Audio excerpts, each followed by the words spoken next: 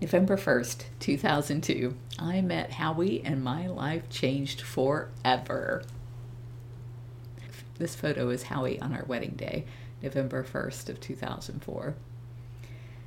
After the scary ordeal with Jay Baikal, I dated a number of men, including Bob Solomon, another guy with a foot fetish I met in a sailing club, a contractor who was selling a house on Pelican Island, Mr. America, his last name was Collins, for the life of me I can't think of his first name, and others I've totally forgotten.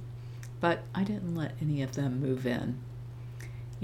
Howard Eugene Baskin and I met at the kickoff party for a new concept that Mary Hessler Key was introducing to Tampa Bay called No More Homeless Pets.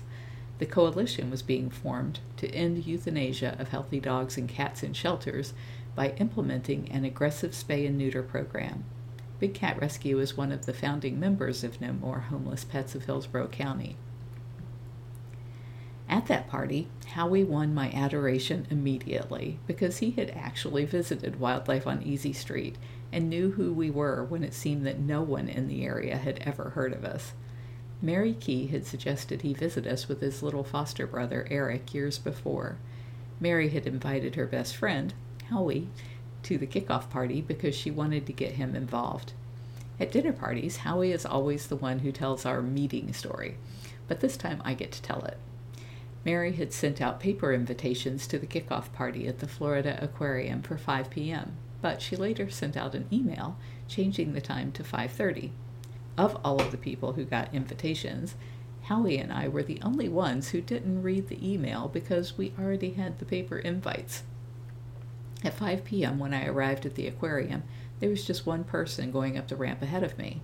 He was tall, thin, wearing a gray suit, and had a spine that bent slightly to the left. His gait was stiff, and I thought to myself, I could sure loosen him up. He heard me behind him, as we were the only people in the area, and turned to ask if I was going to this pet function. I moved up beside him, and we chatted as we walked up the ramp to the room where the event was to take place.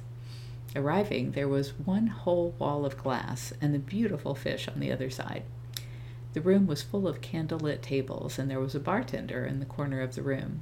Howie said it was pretty odd that no one, not even the host, Mary, was here, suggesting that maybe they were in another room. He went up to the bartender and asked.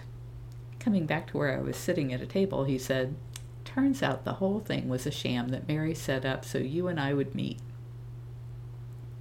He's always been good at delivering a straight-faced one-liner, and I was speechless. Once he saw that his statement had its desired effect, he confessed that the event wasn't supposed to start until 5:30, and we later learned from Mary about the content of the email correcting that. I was smitten immediately. I had been seeing a hypnotherapist about my weight, my shame, and my horrible choices in men.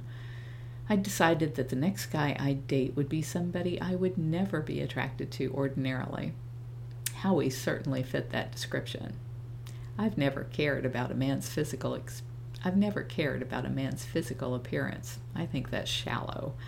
My previous predilection was for the bad boys, and this guy was like meeting Mr. Rogers, right down to the closet full of sweater vests. It's how I first described him to Jamie and my mom, too. Turns out to be the best decision I ever made.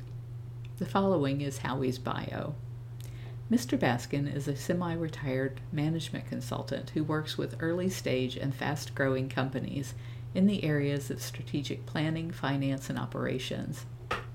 He conducts strategic planning sessions, creates financial forecasts, and monitors performance against them, assists in developing financial presentations, marketing materials, and management reports to monitor both financial and non-financial metrics.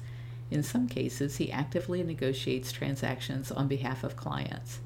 Mr. Baskin is a graduate of Union College in Schenectady, I can never say this word, in Schenectady, New York. He earned a law degree from the University of Miami in 1978 and an MBA from the Harvard Business School in 1980. Mr. Baskin spent 11 years at Citicorp in various assignments, most recently as Director of Strategic Planning for the Commercial Real Estate Division, whose assets exceeded $20 billion. Since leaving Citicorp in 1991, He has been an equity participant and general manager in 3 companies, one of which he co-founded.